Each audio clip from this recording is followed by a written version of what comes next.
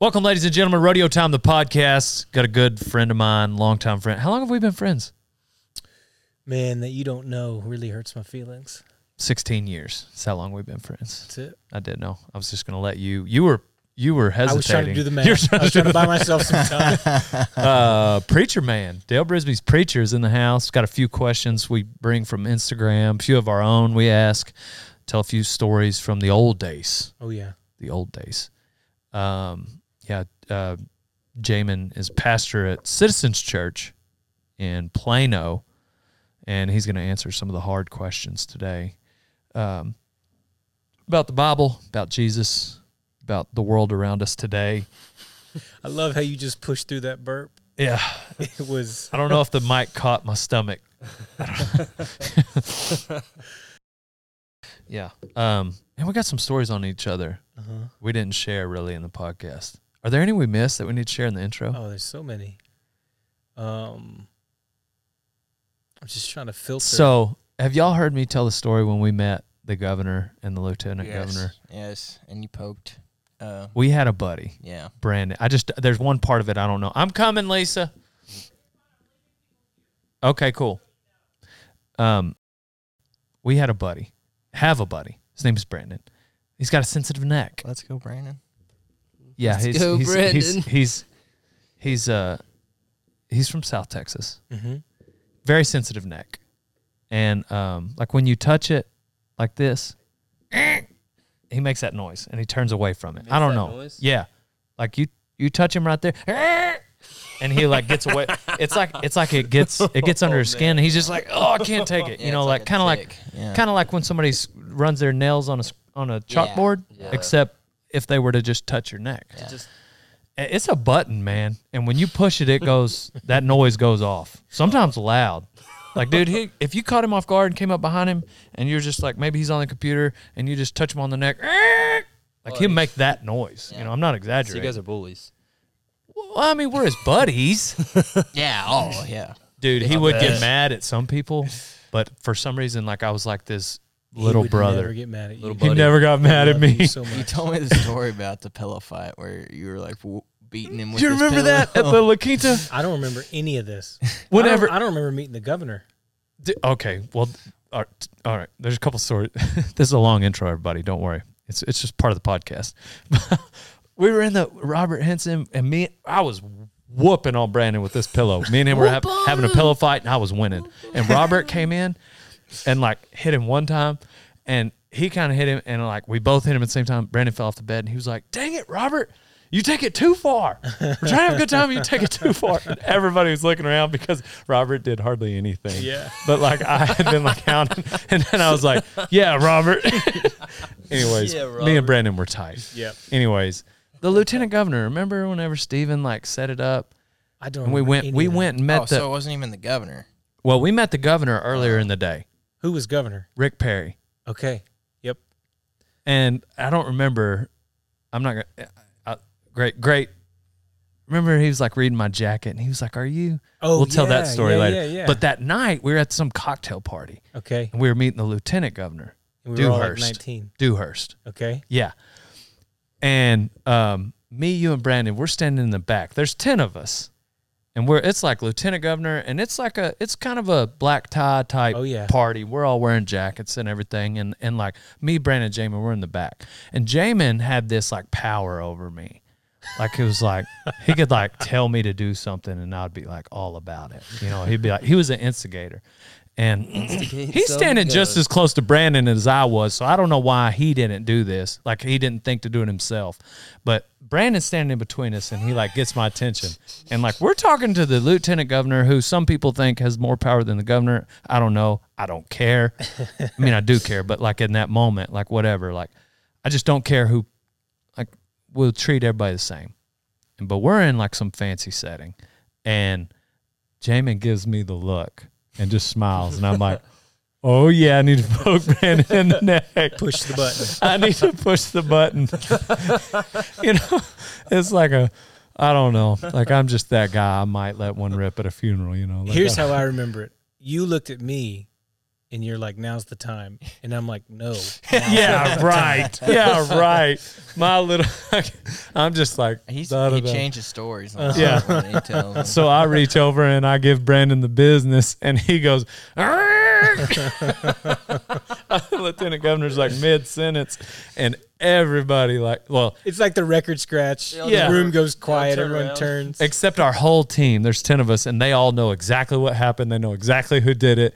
And like Logan was the president, and he was just like shaking his head. Did he give you They some are stern not words? amused. Yeah. They are not amused.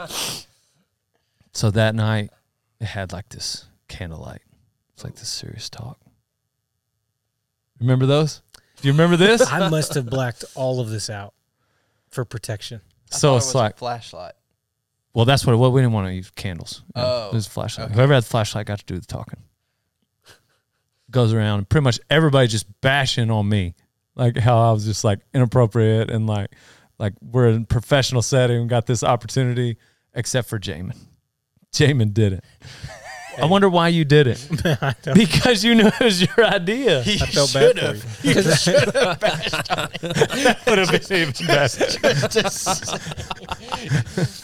But And Dale, like, Yeah. you can't be doing this stuff. at some point, you got to grow up, Dale. We're 19 now. We're What? teenagers. What did Brandon say? I don't remember. He wasn't too hard on me, like Brandon was, he didn't like to. Well, Brandon Dang it, was like, Robert. This is all Robert's idea. Brandon was like, so of course, when everybody looked, they looked at Brandon, so he was kind of the victim of the Yeah. deal. So it was understandable that he was I a little can't more help it. upset with me. Yeah. Oh man, I saw Brandon a couple years ago. It's been a while, but no, I didn't. Yeah. God, those are still good there. times. I can't believe you blacked those out. That was fun. They're gone. They're gone. Some of the things I remember. I just remember being excited that you backed me up Always. because I had kind of in that moment I had forgotten that it was your idea. Me too.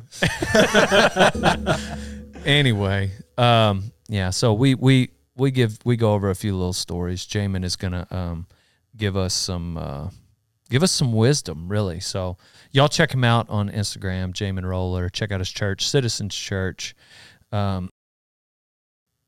And then I'm sure somewhere on your Instagram you've tagged Matt Chandler. So go follow Matt. Go follow Matt for the real word. That's great. Yeah, no, I'm just kidding. Yeah, Jamin and I have been buddies a long time, so I feel like the sponsor we need to recognize for this one is Jesus. Amen. Amen. We normally recognize sponsors right at this point. Yeah, in I the was intro. wondering if we were. I was like, but Jesus, I'll take that. We're not going to do any plugs. Yeah. Right here. We Well, don't the need only it. plug we're gonna do is the Lord and Savior Jesus Christ. Bingo. Amen. That plug. Amen, done. That's Plug. who we're going to market today. Plug. And then this is where we're on to the podcast and we roll in the intro music. Isn't that good intro music? That's good.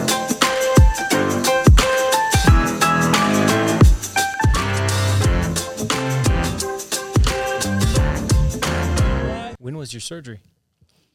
I had surgery Wednesday. You're kidding. Yeah. In Dallas. Or no, I'm not kidding. Yeah, in Dallas. Huh. Yeah. What'd they have to do?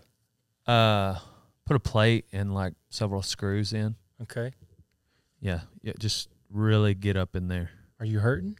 No, I'm off of pain meds. I only took pain meds for 2 days. I was kind of hurting then, but yeah, I'm better now. I'm still on Tylenol, but the surgery, it's not that bad. Yeah. Okay. They didn't give me enough morphine when I was coming out of it, and What hospital were you at? it was one of the Carroll clinics. Okay. There's like a big Carroll clinic, I think, a hospital, and then a smaller one. I was at the smaller one. You didn't call me. Well, I should have called you. Yeah. I was you. out of town. Well, I knew that. Oh, yeah. That's what it was. This is great. What you been doing? We just went on vacation to Jackson Hole, Wyoming. It was incredible. Man, I've heard a lot of people say they go there. It's incredible. It's so mountains are great. The thing about that's the Tetons. Yeah. And the thing about Jackson Hole is that whole landscape is it's plains and then the mountains just kind of explode, and so Yeah. it's really dramatic.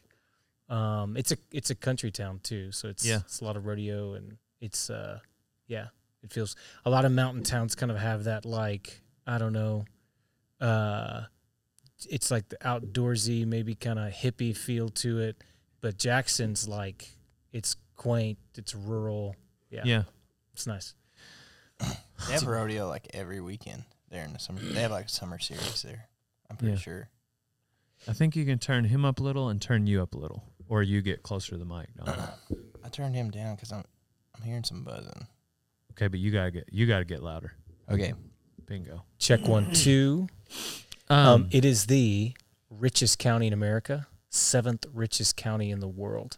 Is that like per capita or just like gross? Gross. Wow. Yeah. More concentration of billionaires than anywhere else in America. Isn't that crazy? Did not know that. Because they, I guess, like in the mid-90s, the government came in and called all of it national park. So you can't. So it's like landlocked where you can actually own homes because you can't own in the national park. So everyone wants to live there, but there's such a shortage of like houses and stuff like that. So it's So it's a little more expensive. So that's what it takes to move there. And the taxes in Wyoming, I think, in general, are better. there's no state tax, just like in Texas. Yeah. So Yeah. I know I've got one wealthy friend that says one day you'll move to Wyoming, which I don't know that I will, but I think one day you'll probably vacation there. It's real nice. Jackson Hole, put it on the list. Come on. Yeah. Tell us the Jamin roller story. Well, I was born the same year my dad started pastoring a church. So I've been a preacher's kid my whole life. Yeah. And we didn't move around a lot. He's only pastored 3 churches in his lifetime. So for the first 13 years of my life, we were in the Dallas area, Duncanville, Texas. Duncanville. And those were good years, strange years in some ways. And then we moved down to, when I was 13, moved down to Fairfield, which is 90 miles south of Dallas, small country town. So I was going to Duncanville at the time. It might still be. It was the largest high school in the state of Texas because they never wanted to split up their athletics. So they just kept building onto their high schools. They have this massive campus, basically, it's like a college. In Duncanville? In Duncanville. And so that's where I was. And then where I moved is I had 97 kids in my graduated class. So it was a pretty big culture shock. It was like city to country for sure. And then that's where I went to high school. And shortly after that, met you. Yeah. Right after we graduated high school. Met you. I almost called you the wrong name. Got married pretty young. I was 21 when I got married. Met Carrie around the same time that you and I met in 2005. Dang, you were 21. Got married at 21. She was 22. So Dang. that's I forgot. I didn't realize that. Uh-huh. And At the time, I didn't think that was young to get married. But now thinking it, I'm like, what were you doing? That's like you getting married, Willie. He'd been married for a year. Yeah, I And would've been you would be for a married year. for like 4. Yeah, that'd be terrible. No offense. No offense. Can you imagine being married right now? No, I can't at all. And Golly. and think about just the girls you've met up until a year That poor ago. It girl. would have been one of those girls. That poor girl. Whoever would have been that was married to me at 21. And now, Yeah, I would feel more sorry for them than me yeah. in that situation. You were pretty mature as a 21-year-old. well, I don't know about that. Well, you made a good call on the girl you married. We made, yes. Yeah, God was really kind. She was more mature than I was for sure. So I think she probably covered for me. She was a winner. Uh-huh. Is a winner. Is. But I'm saying, like, having made that call at 21, like that was a good call. So I guess when you know, you know. Well, I don't know if you remember this, but for the first few years that we were dating, you kept trying to convince me that she was going to break up with me pretty soon. You're like, this just doesn't work out. It's like a girl like her and a guy like you. It's just a matter of time. So Dang. yeah, It just doesn't exist. I didn't think. Yeah. Well, and my, I guess my rap sheet up to that was just like, dude, it's not supposed to be this easy, Jamin. You're not experiencing enough challenges So there's just no way this is, I don't know, it's a fairy tale is what I thought. Yeah. But that was like that was like really what built our friendship, was you helping me through women troubles. Yeah. It was, you needed a lot of help. Yeah. A lot of help. It gave you guys some really good material though to like keep the laughs rolling. It did. Yeah. It did. And it helped us know how good we were doing. It's like, oh, okay. That's the gauge. Yeah. So, yeah, you got married 21. Got married 21. We had our first kid at 20 when I was 24. Asher. So Asher, yep. He is 10 now. Which is crazy. Yeah. He's in 5th grade. He's older than Dancy's oldest. Is he really? Yeah. Okay. Wow. So we shortly after Carrie and I right before we got married, I went to Bible college in Dallas. Criswell College. And I'd been at Baylor and then transferred. Yeah, I tried to start. Criswell's great college, but there wasn't a whole lot of, I'd come out of, a different college and definitely spent a lot of time because Carrie's at A&M. So A&M has all of the, their own cheers and all that kind of stuff. And I went to Criswell and none of that existed. So I tried to maybe start it, with like some gang signs. Yes, signs and some So I remember cheers. And Criswell. I'm like James' hype man. I was gonna say, you seem like it. Like you, Duncan Bill. It was all I could do not to say Fairfield. Did you go there? Like, I didn't go to Duncanville. I just remember so Jamin and I met in FFA, which is predominantly agriculture type kids. And he was living in Fairfield, and which I saw your old ag teacher. Tommy.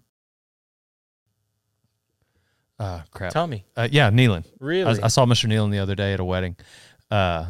Completely random. It wasn't, you don't even know the guy, but he was just, anyway, it was good. So we were talking about you and how you never answer the phone. But anyway, so we met through the FFA, which is like predominantly agriculture kids. You saw it at Indianapolis, and Jamin was in Fairfield, which is an agriculture town, but he had just fresh out of Duncanville, and so he was like this, like inner city kid that was amongst all these ag kids. I always felt out of place, man. You were always making fun and like, yeah. Golly. It felt like for me, it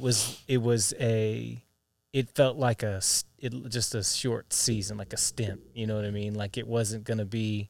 It's like I kind of knew I was always going to get back to the city and all that. But, right.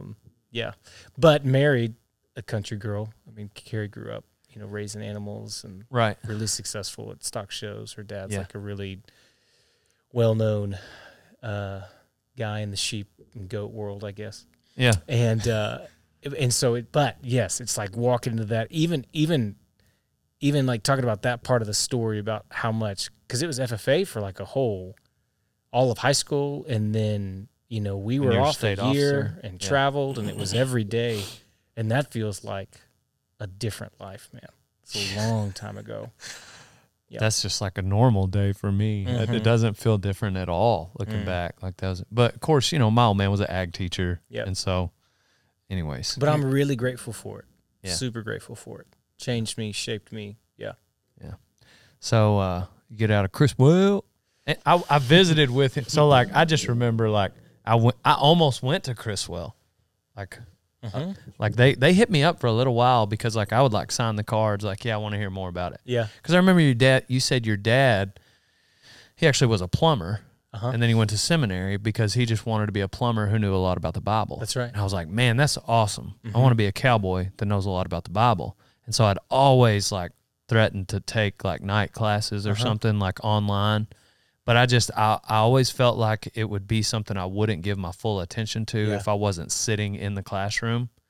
And especially when I went to a class with you, it was good. It was really good. It was just deep. And it's not, when you go to seminary, it's not necessarily like, if I were to take online classes through seminary, it's not like you're doing your Tuesday morning Bible study with your buddies. Mm-hmm. And if you didn't read up, if you didn't, it's not just like a normal, like you're there to learn Yep. about theology. Mm-hmm. It's not just like, hopefully I picked up on this one principle Paul is trying to teach. Right. You're in pretty deep. Right. And Yep. you're paying money Yep. and people there's expectations.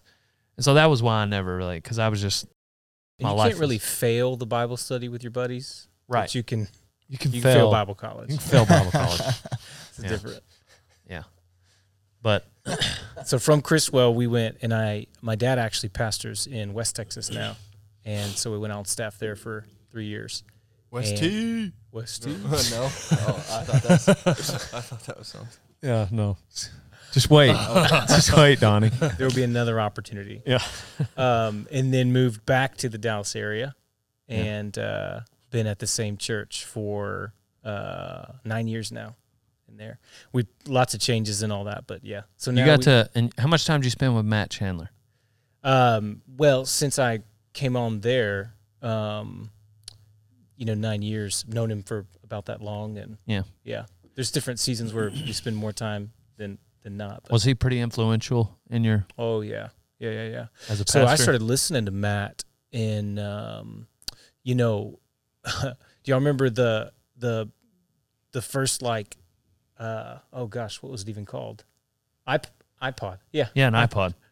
The first iPod that came out was like the size of a shoebox, and I had a car. I was driving a 1987 Yeah, Nissan the Sentra. Caprice. No, that was Caprice Maybe it was classic. the Caprice. Yes, it's a big blue. old blue. It was a boat, man. Yeah. Thing and I was sleeping like a baby, and you hit me in the arm, only for me to look up and see the cop. He's like, "Hey, here's your seatbelt ticket." And I looked over at you. I was like, "You come wake me up. You come wake me up. Tell me I we got forgot pulled all over." about that. That's when I learned that you But could that get car, a ticket for even if you're not driving.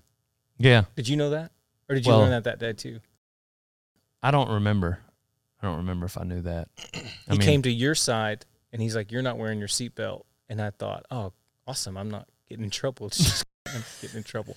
Hey, also, we can I edit don't know that if out. this has aired yet, but It's not live. okay. It hasn't aired yet. No. No. I know that this is not airing, but I saw the thing that you posted about me punching the windshield. Well, we never said your name. Okay. Great.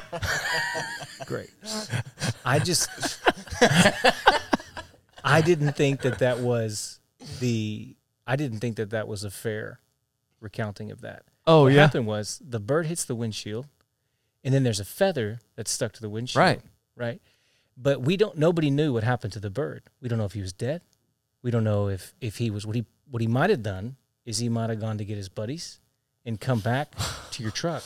And if that feather was there, then he would have known who hit him. Yeah. And so I was trying to clear all rid the of the evidence. Yeah. And then you throw me under the bus. Who knows how bad that could have gone had I not punched your windshield. I never really thought about that. Yeah. Thank you. I was just like overcome with anger. So the Caprice, Yeah, iPod, Matt Chandler. and then you could get this. It didn't have a CD player. It just cassette. You could get a cassette that had a little wire attached to it that you then plugged in. Yeah. Y'all remember this? Oh, And yeah. then Yeah, it I had played one in through my the- truck. and then play through the speakers. And so that was 2007 or 8, I think. I started listening. I would download his sermons onto that iPod and then listen to him as I'd drive. Yeah. Because back in that time, I was coming to see you guys in College Station because Yep. Carrie was finishing up there. And so and I was going to Baylor. Yeah, that's And right. so You'd that- come stay on my couch. Come stay on your couch. Yeah. That hour and a half ride back and forth. Yeah. And so I started listening to him then, and that's when it was like there was just like so many people when they hear his preaching, there's just something. He's anointed and he's got a gift, and yeah. Man, is it? So like my church, the church where I, tied to and like is Grace down at College Station still. Mhm. It's hard for me to get away from there. Mm. Obviously we can't, it's 5.5 hour drive. I don't drive back and forth, but I'll listen online, and I've been going to some churches around here, and really it's been a long transition, but I still, anyway, my pastor down there is Brian Fisher, and he's the man, how do you guys handle keeping, I'm trying to word this like delicately, but like it's almost like churches, like for instance the Village with Matt, my church with Grace. I'm sure it's probably already happened at Citizens with you, but like how do you handle like some of these pastors that just almost become like celebrities? You know, it's like, and then all of a sudden the congregation, like they get this, or at least I feel like I get this deep connection with these pastors. And it's not that I'll tune anybody else out. There's some pastors that, you know, like Matt Morton, who will speak, and I love listening to Matt also, but like, it's like, how do you avoid like those guys that just get, it's just like people just want to hear from the main man, or is that really a problem? No, I think there's a couple things. It's like, you know, there's a gift to it. It's like God has given some guys and women a gift to, you know, just that there's some way that he has wired them and given them a mantle. Like even think about back to Billy Graham when he, you know, his crusades are launching, and that's a different kind of way for someone to go viral than today. But his preaching went viral, Right, basically.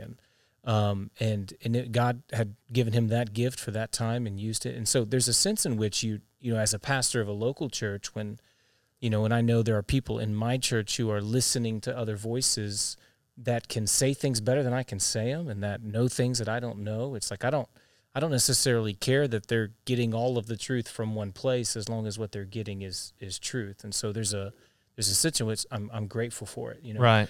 The downside of it is, or the thing that to be careful of, is when you actually attach to someone's personality, and that's what it is that it's like you're the thing that I worry about, or maybe would just caution people towards, is when there is the attraction is actually to the messenger and not to the message. Right. If what you are being moved by is the fact that God's gifted that messenger to communicate that message in a certain way, then praise God.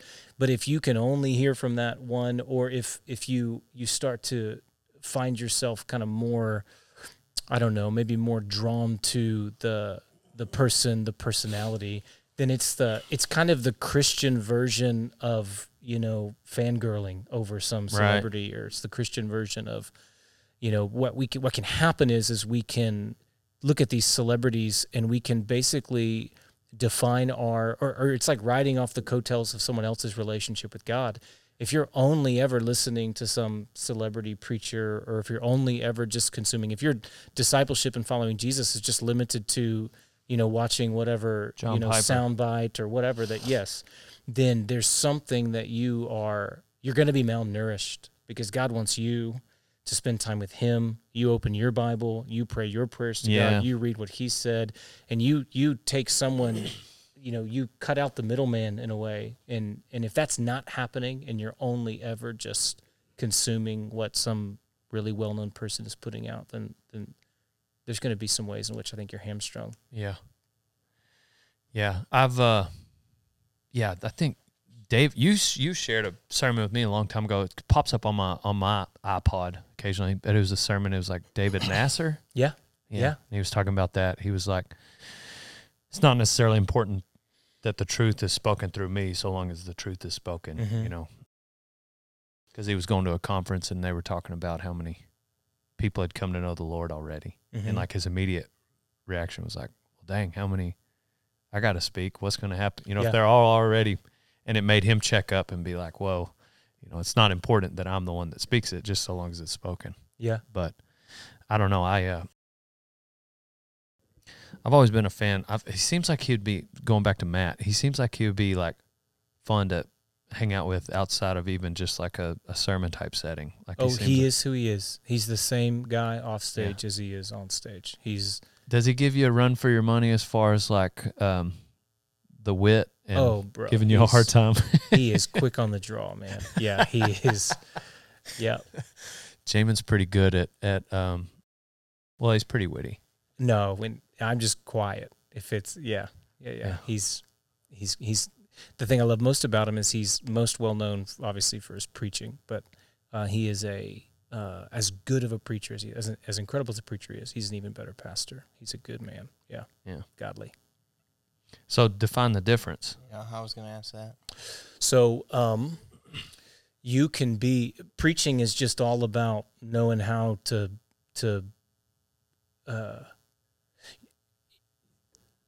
preaching is about a relationship between a speaker and an audience.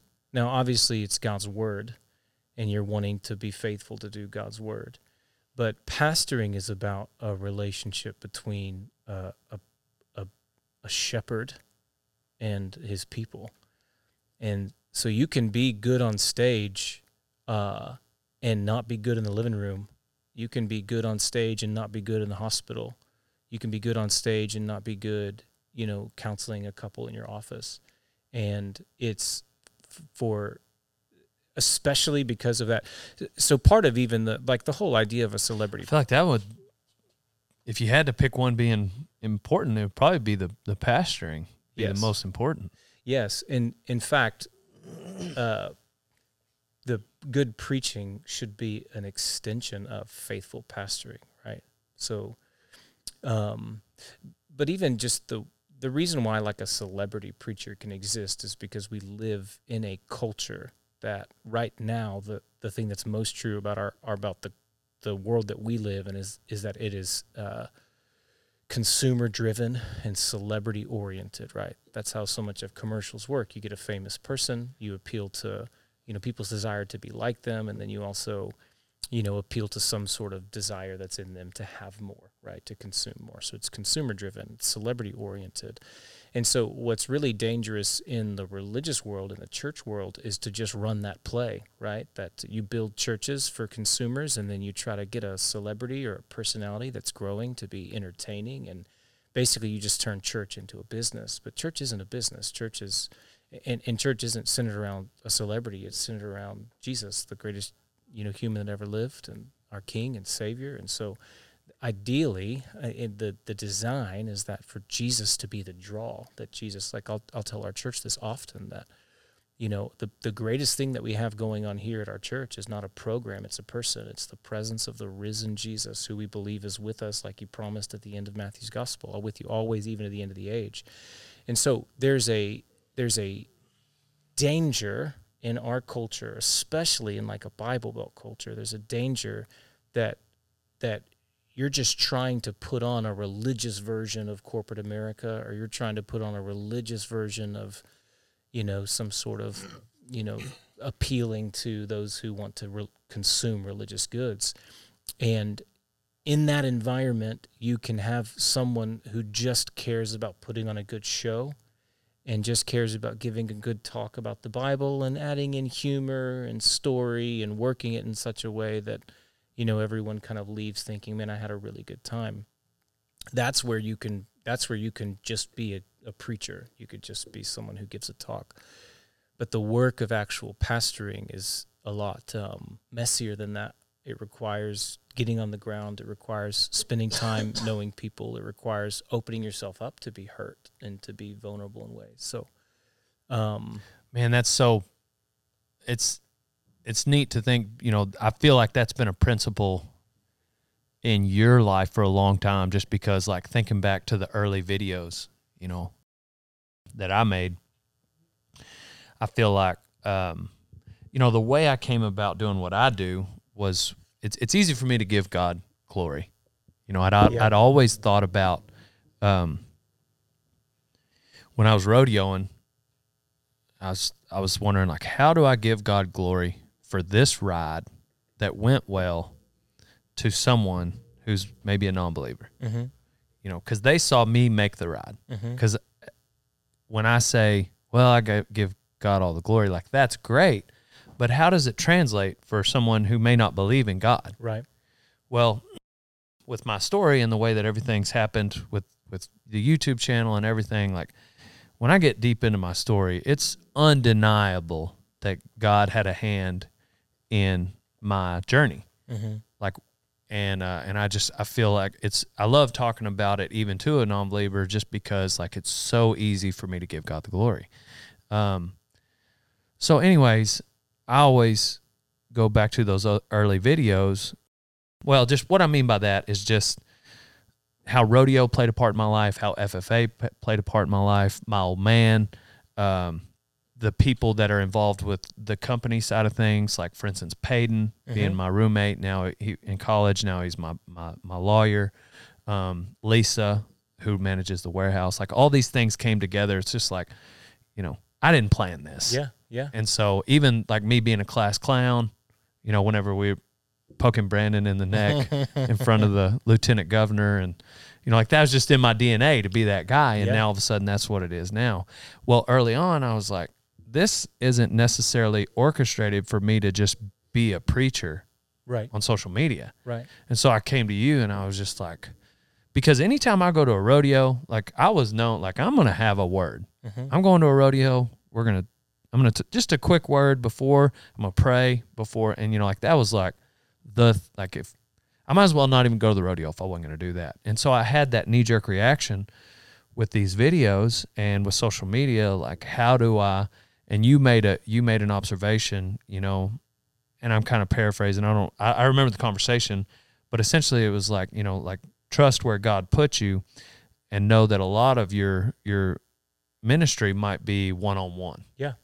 Like off camera. Yeah. People that meet you in the booth, people that you work with, people that you run into along the way. Definitely not an excuse to just make the videos whatever we wanted. Sure. But I've always tried to respect the fact that God put me where I am as a comedian,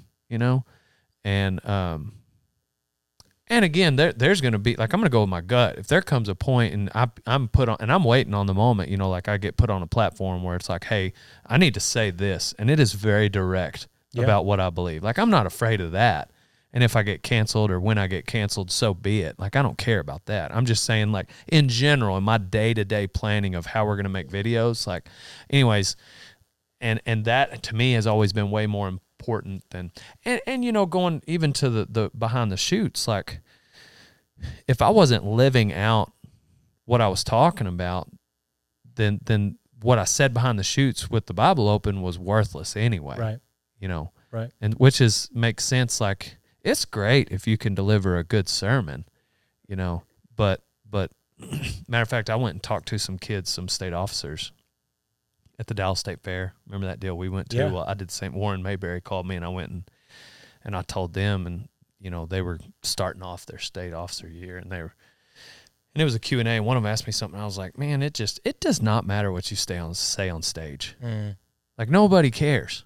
It's great if you can deliver a good message, but nobody cares. Yeah. It's how you treat them off stage, how you live your life. Like, that's the real sermon. Right. And what you say does matter. Right. I'm not saying it doesn't matter, but how you live, I think, matters more. But anyway, it's interesting to hear you say that, just because, like, that's like a fundamental of mine, But Willie may argue that I don't treat him kindly off camera. You're just so easy to give a hard time to. Well, I kind of getting what I deserve because I've always been the same way with other people, so I can't really argue against it too much. Yeah. That was a very humble thing to say, Willie. Willie is... He's actually really good to me. Willie's pretty humble. He's sometimes he's hard to give a hard time to because he'll answer like that. And you makes you just feel bad. Yeah. What are you looking at me for? I was just looking over at my little buddy Donnie. Oh, yeah? Yeah. Yeah. America's Ginger. America's Ginger. Yeah. Oh, you guys are so humble and kind. Good people. And then, like, yesterday, I was over at Miss Lisa's house, and, like, her one kid has, like, these little baby carts.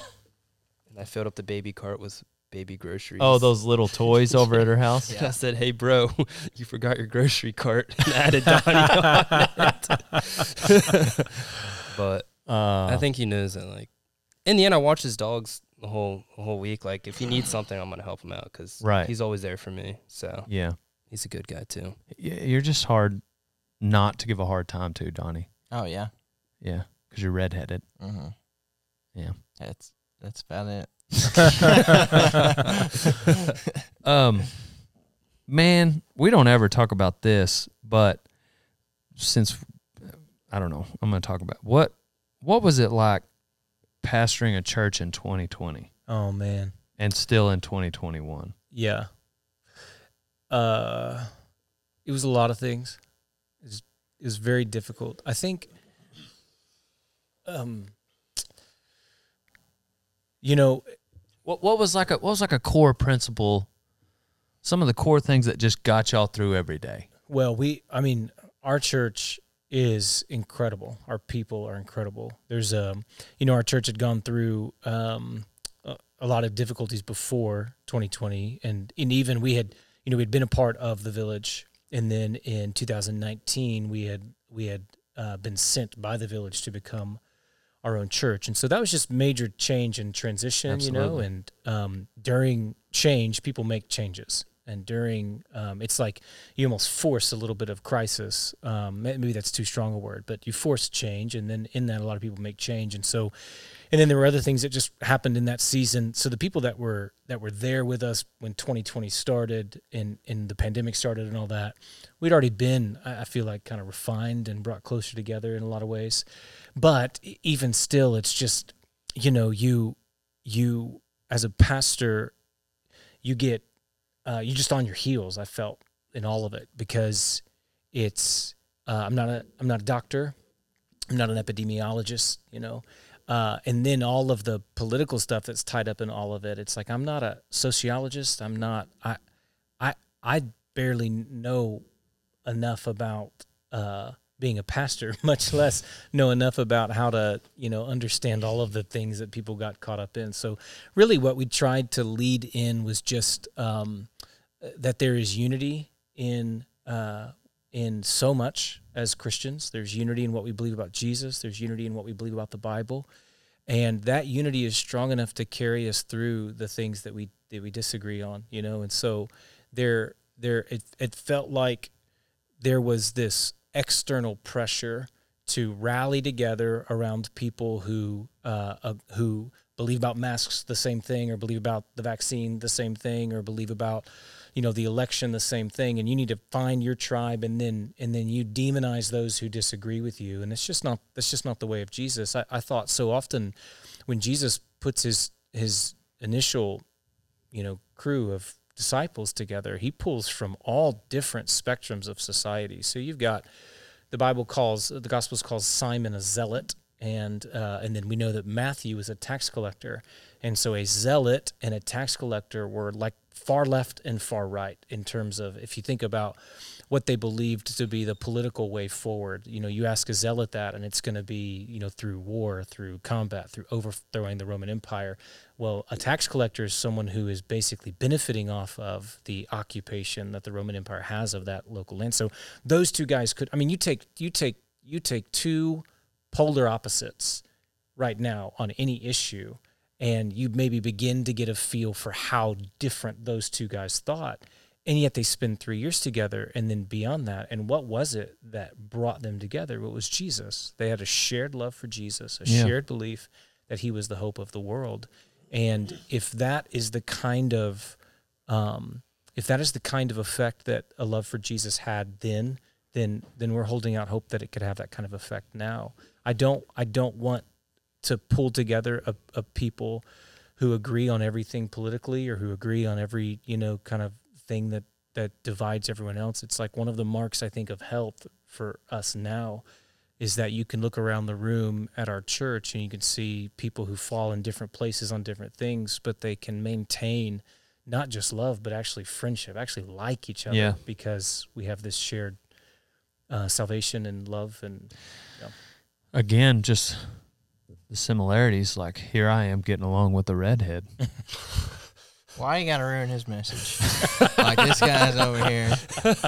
Just saying, like, I'm trying to pat myself on the back. Yeah. You've been here 2.5 years. Hey, Dale's been doing that. I came to this area and did an event. I was preaching for high school students. And Graham. It was What's that deal called? Fields of Faith. Fields of Faith at Graham. And it was, I just preached the gospel. Sin, Jesus, death, resurrection, repentance, faith. And I give that invitation. That was part of the event that they, the people hosting it wanted me to invite anyone who wanted to say yes to Jesus to come down to the field. And so I give the invitation, and a handful of kids kind of come down to the field, and I look, they're still playing music. People are praying, and I look, and there is a line of kids standing there waiting to talk to Dale Brisby. And he's signing T-shirts, and he's talking. And Hey, but I wasn't selling them. you weren't selling them, but there's this line of kids, and I'm telling you, there are more kids in line waiting to talk to Dale than there were kids praying to receive Jesus. And so I went home that night, and Carrie, my wife, she said, "Hey, how was it?" And I said, "It was great. A lot of kids asked Dale Brisby into their heart tonight." So He said, "Man, why got ruined his message?" He went there quick. Is this where you want to be? You've been Is this salty where- about that yeah. for a few Is years. this where you want to be when Jesus comes back? Picking on poor little Donnie. Don't be mad because my hair's so much better than yours, Donnie. Okay. Yeah. If that's what you got on me in life, then All right, little buddy. What?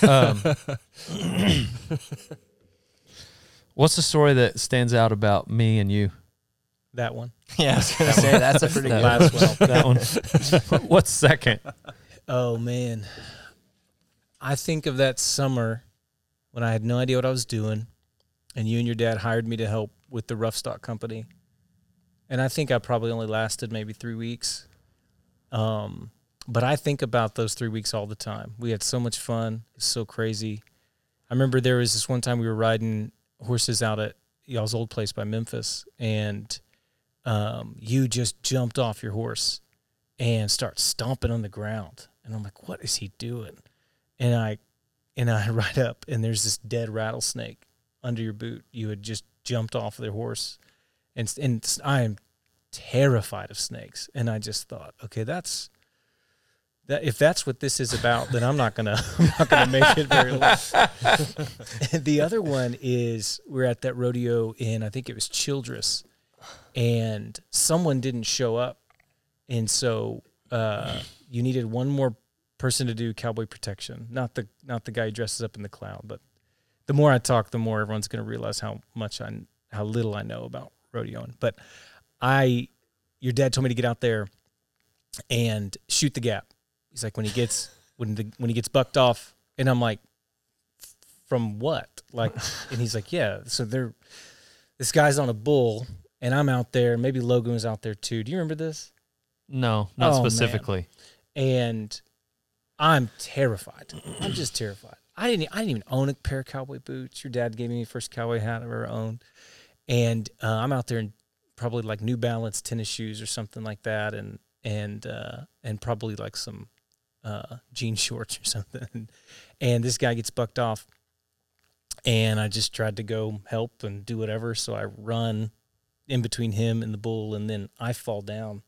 And this bull, he puts his head into the back of my neck and just drives me into the dirt. And I thought I was dead. I thought for sure I was dead. And I thought if he doesn't kill me, then a snake's going to come finish me off or something, right? So I jump up and ran out of there, and I was like, I'm not doing that again. But that same rodeo, do you remember that y'all had that bull that you used to fight called Hector? Hector. Yep. I was supposed to get him. Your dad told me to get him. He had, I think you had fought him, and then he ran out of the arena into the chutes or whatever, and your dad was like, get him back into the pen. And so I walk up and I try to start waving him, and he just charges at me. And I'm like, I'm not doing that. So he's still in the thing, and they'd started bull riding again, and your dad was trying to help someone. It might have even been your brother, and this bull bucks in the chute, and your dad's arm gets caught, and he breaks his forearm. His arm's like hanging there. Do you remember this? Yeah. And so your dad is hurt. His arm's broken. He walks down the alleyway. He's about to walk to his truck to drive himself to the. And I never got Hector into the pen, and so the Hector's right there. I'm on the gate, like hanging on the gate, just watching it all happen. Your dad's arm's broken. Hector comes running at him, and your dad just screams at him. And I won't say what he said, but he just screams at this bull and then tells him to get out of here.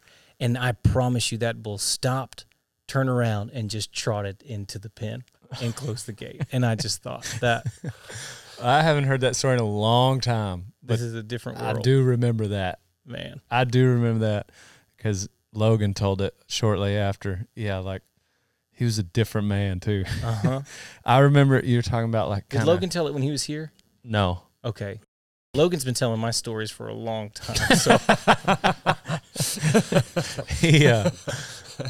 Jamin did the sermon at my dad's funeral. It was, like you can imagine like my dad, like you can imagine like the crowd, like there's some sure enough cowboys and some hard asses, and some sure enough real cowboy. And it was perfect because Jamin got to talk to a lot of these guys about Christ and, use my dad. And it was pretty heavy because whenever you said there's a lot of you out here right now that was praying for, that was heavy. And I was like, man, number one, it's true. Yeah. And number two, they just heard it at his funeral. Yeah. Like that was heavy. Yeah.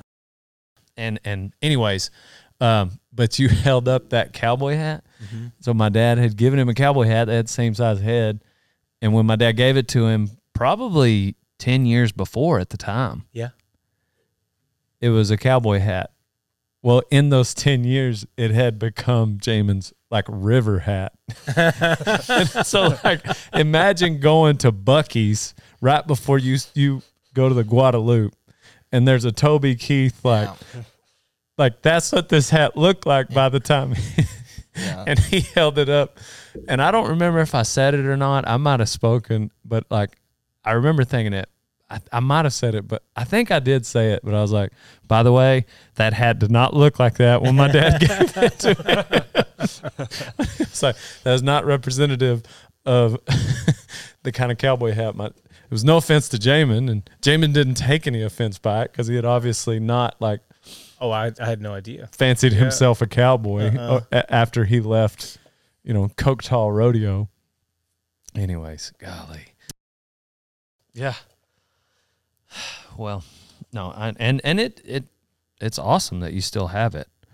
One thing we did was a little bit of Q&A. I'd be remiss if I don't we don't answer some of these. There has been a fly Dude, just trying to ruin your day for the last 40 minutes. He's doing a great job. He's really trying hard. It's probably a redhead. Probably red-haired fly. America's ginger. How do you navigate the path of being a light for others when in a van of bull riders? Oh, you'd have to answer that one. Man.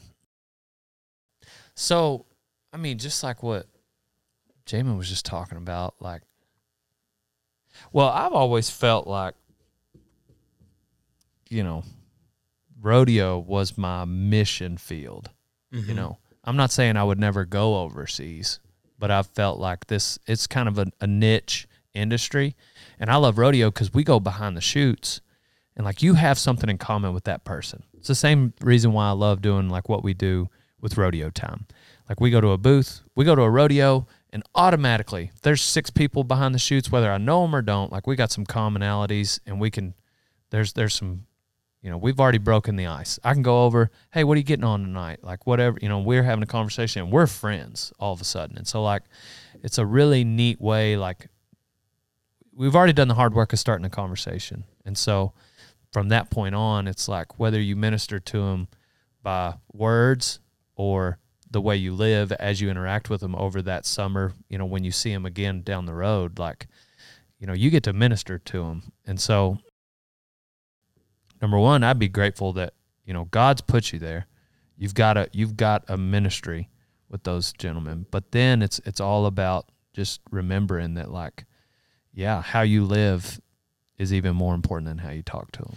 Yeah. And I think the idea of being a light, usually we think only in short term, like maybe the heart behind the question is what if, or a lot of times the thing that I'll feel or what I know a lot of people maybe feel like they don't have enough answers, or what if I get asked a question I don't know the answer to, or when am I supposed to say something and not supposed to say something? So how do I navigate like being a light when in a dark place, or even if people aren't going to appreciate that. I think that the reality is it's a long game. It's not about the 1 hour period. It's not about, necessarily offering the one right answer to the question at the right time, but just letting your life and letting the difference that exists in you. It's what we talked about. I think who you are just matters so much more than what you do, and your character, the little things that people see. I just think people observe a lot more than maybe what they let on. And so just to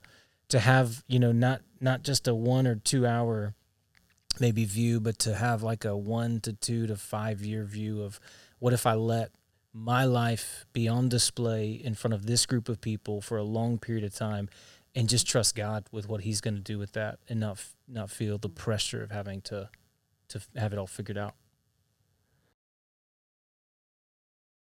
Well, I can just remember this one. It was asked a couple of times. What does it take to be saved?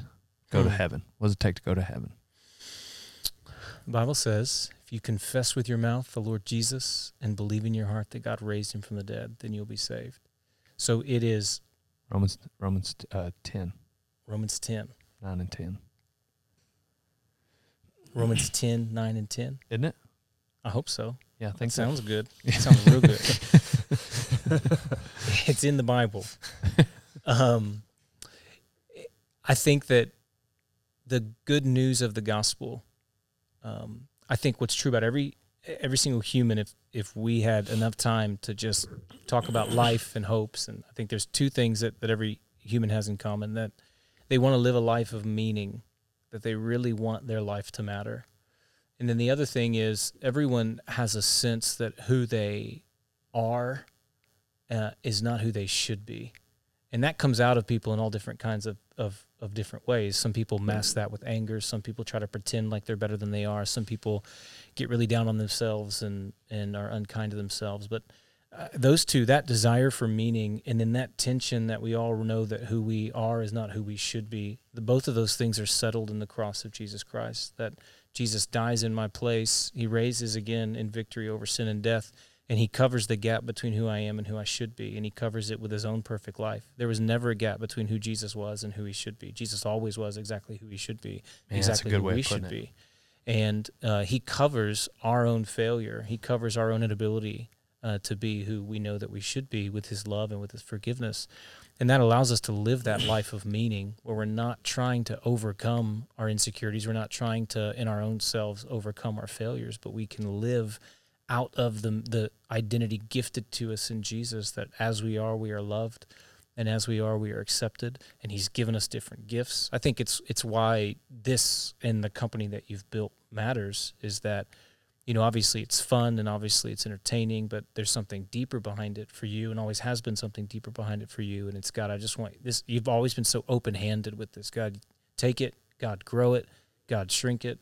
Whatever you want to do with it, as long as it's going to bring glory and honor to you. So yeah, I think what I would say is, I think that and Christianity, for a lot of people, they only think of Christianity as it's an afterlife religion, right? Like it's about going to heaven when you die, and there is truth that there's hope after death because of Jesus, but it's also so much more than that. It's also about teaching you how to live while you're still alive, and live in a meaningful way while you're still alive. So yeah, I had room for one more class in college, and it was the closest thing to anything religious that I took in college. And it was kind of it's a non-biased, they were just kind of assessing each religion.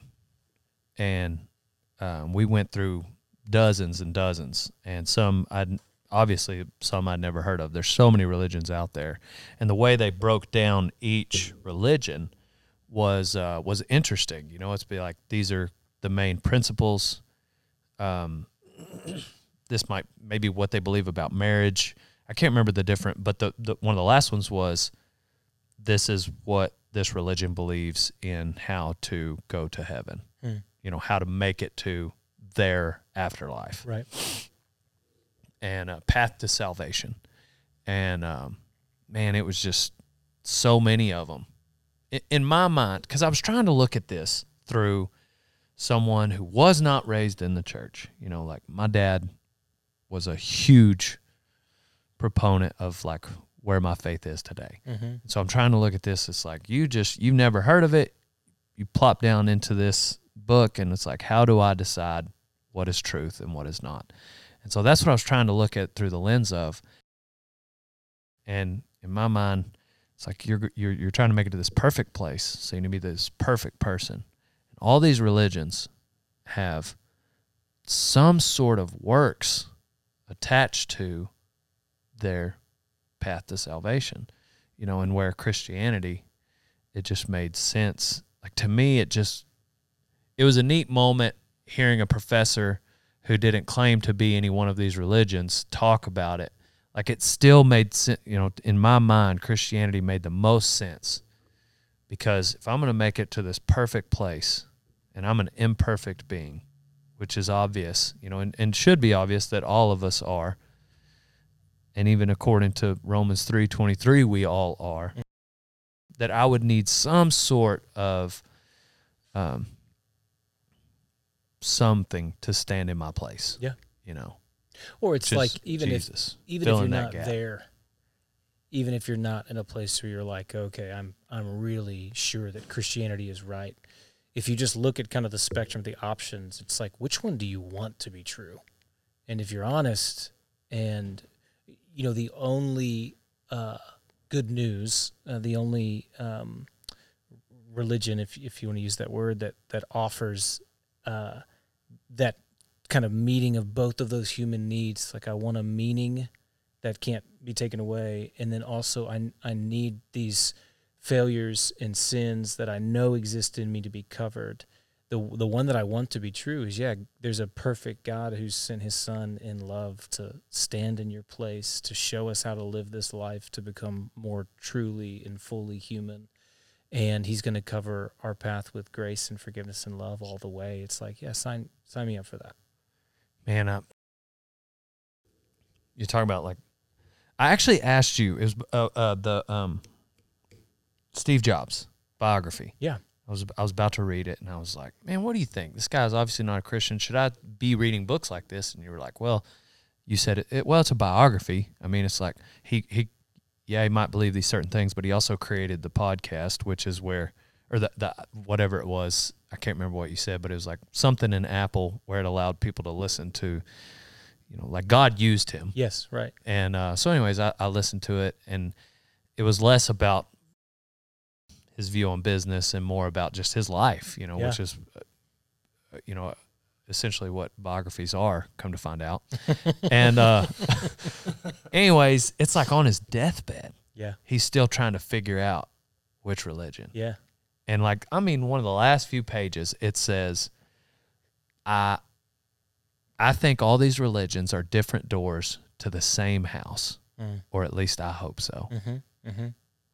And Lecrae has this one song, I think it's even called Truth, and he just like breaks it down. He's just like, I think it's secular humanism that talks about how like your truth is true for you, my truth is true for me. Right. And then Lecrae's like, well, what if my truth says your truth is a lie? Like logically, one of us is wrong. Just logically. Not even because Scripture says that's wrong, but just because it just can't exist, you know? And I always get so sad thinking of Steve Jobs, thinking that on his deathbed, that because literally you're talking about like there are different doors saying like, hey, that door doesn't exist, you know, and having to navigate that. And again, that's me going down the road. I'm trying to think like, what might this non-believer be going through, and how can I help him rationalize this as to why I think he should believe what I believe. Sure. Because one of my buddies, we were driving home from rodeo, he was like, man, how are you going to tell that person who maybe he's a suicide bomber and he believes that that is his path to heaven? Like he believes that. Like he's going to pull that trigger. Like how do you tell that person he's wrong? Like how can, and I just, my answer was like, look, you can tell this person right here that gravity doesn't exist, but if he jumps off of a 10-story building, he's going to hit the ground. Like just because he believes it doesn't exist doesn't mean that just because you believe in something, that doesn't make it exist. It's got to exist first. Yeah. And anyway, I just took you through like my whole roller coaster of like how I would start the conversation. Mm-hmm. I can't imagine having to have those conversations on a mission trip. Right. Like you got to talk to people almost like, isn't it like that? Well, I think, yeah, I mean, there are some settings where it's like that. I think the thing that, Because they're gonna say why. Like I don't think, right? I mean, it's like I don't think what this book says. I've not ever read this book. right. Tell me why I should open the book. Yeah. Yeah, I think there's not a recipe. You know, it's like people are complicated. People believe different things for different reasons. I think just in my own life, where I lean is less towards how do I have this one conversation and more towards how do I cultivate long-lasting relationships with people who disagree with me on things, and in hopes that God provides multiple conversations, not just one. Right. Because I think that there was a day when, in its long past, where you could kind of go up to someone and there was enough shared belief to where you could start a conversation, and who knows, maybe in 5 minutes, you've moved the needle pretty far. And I think that things, especially with social media and the news, and it's like Christian means a lot of different things to a lot of different people, and what Christians believe is, I think, especially now when you've got just the public dialogue that is just so toxic and just so filled with a bunch of different divisive issues. It's like, for most people, they feel like in order to share their faith, they have to be able to, give an argument for all of these different kinds of things. And I just think there's something about, making space for relationships and making space for, I'm going to love this person. I'm going to put my life on display for this person. And then when God opens conversations, I'm going to try to be as faithful in them as I can. But yeah, I just wouldn't put the pressure of being able to go up and in 90 seconds have all the right things to say. Yeah. But I think there are some, to your point, when you just talked about how it was illogical, it's like there's some ways to level the playing field. When someone says something like, I believe my truth is my truth and your truth is your truth, the question you have to ask is that true? That's a truth statement, right? And that's an absolute truth statement. The idea that in philosophy or in logic, it's called a self-refuting claim. So the claim that there is no absolute truth. Well, the question you have to ask is that statement absolutely true? Right. Because if it's not, then it doesn't matter. It's self-refuting. It's a statement that can't actually live up to its own terms. So I think one of the things that is important is a lot of times people think that, Christians or religious people, they believe what they believe on faith, and then maybe non-religious people, they believe what they believe on evidence. And it's like every single person, their starting place is faith. Their starting place is they agree to certain propositions that you cannot prove, like just with evidence. So that, I think that is the place in the conversation which could actually be helpful to just say, it's not, we're all kind of doing the same thing here, that we're all starting from a place of believing things that we actually can't prove. The question then is, of those things that we believe, which ones actually most correspond with our reality? And I think that's Christianity. How do I make sense of the deep, suffering around us, right? Where Right. you find that out in the Christian story. How do I make sense of the deep love I feel for my wife and my kids? And it's because they're not just organisms that have certain neurons firing in their brain, but they were made in the image of God, and we belong to this story that is filled with love and justice and heartache and all that. Man, it's crazy you said that. That same song where Lecrae, he talks about like, if God exists, then how can all this evil exist? How can and one of the questions in this Q&A deal is like, how can kids hurt? And it's like you can't have your cake and eat it too. Mm. It's like if God eliminated all evil, then we would all be eliminated. Right. Because even an evil thought is evil. So where do you want to draw the line? Because everybody's going to draw it in a different place. Right. There's going to be lines drawn in. There's obvious lines that everybody draws when it comes to like hurting kids, but it's just like where there's this evil that exists, but there's a good God that can help rectify that evil, but he's just got to be called upon anyway. Like the What was fact the that question? how can God exist if this evil exists? That's the question. For instance, like, there's an innocent kid that, Yeah. for instance, maybe have cancer. Yeah. Or like a war that goes on and innocent people die and stuff like that. Just this evil in the world. If God exists, how come he lets all this evil exist? Right.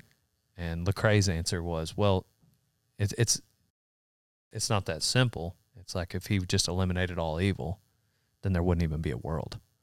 And there wouldn't, none of us would even exist. And so, anyway, that doesn't necessarily solve the problem at hand, but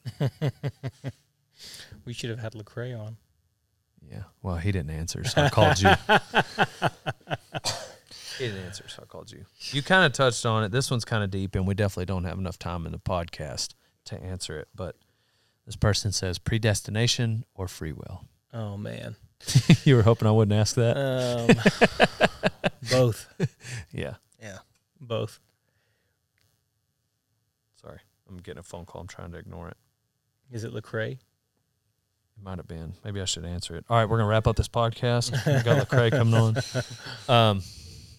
Yeah. That's when I said John Piper earlier, that's really what I've been listening to. Is him talk about predestination versus free will and John Piper? Yeah. Oh, so you asked the question. No. This is it says, I don't want to say who asked it, but I can verify. yeah. Yeah. I've been trying to answer the question too. Yeah. Really more just justify the answer that my knee-jerk reaction comes Well, what to. most people do is they play like, Bible ping pong with that. It's like they'll find a verse that's like really seems to kind of shut the conversation down. Like, it's at the end of Romans 8, for who he foreknew, he predestined to be conformed to the image of his son. And then, someone will, hit back with a verse that seems to say the opposite. And it's like, whosoever will may come, right? Anyone who calls the name of the Lord, they'll be saved. And I think that obviously if you're familiar with the theological categories, I land more reformed in my soteriology, meaning I believe God is sovereign over salvation. God initiates whatever that initial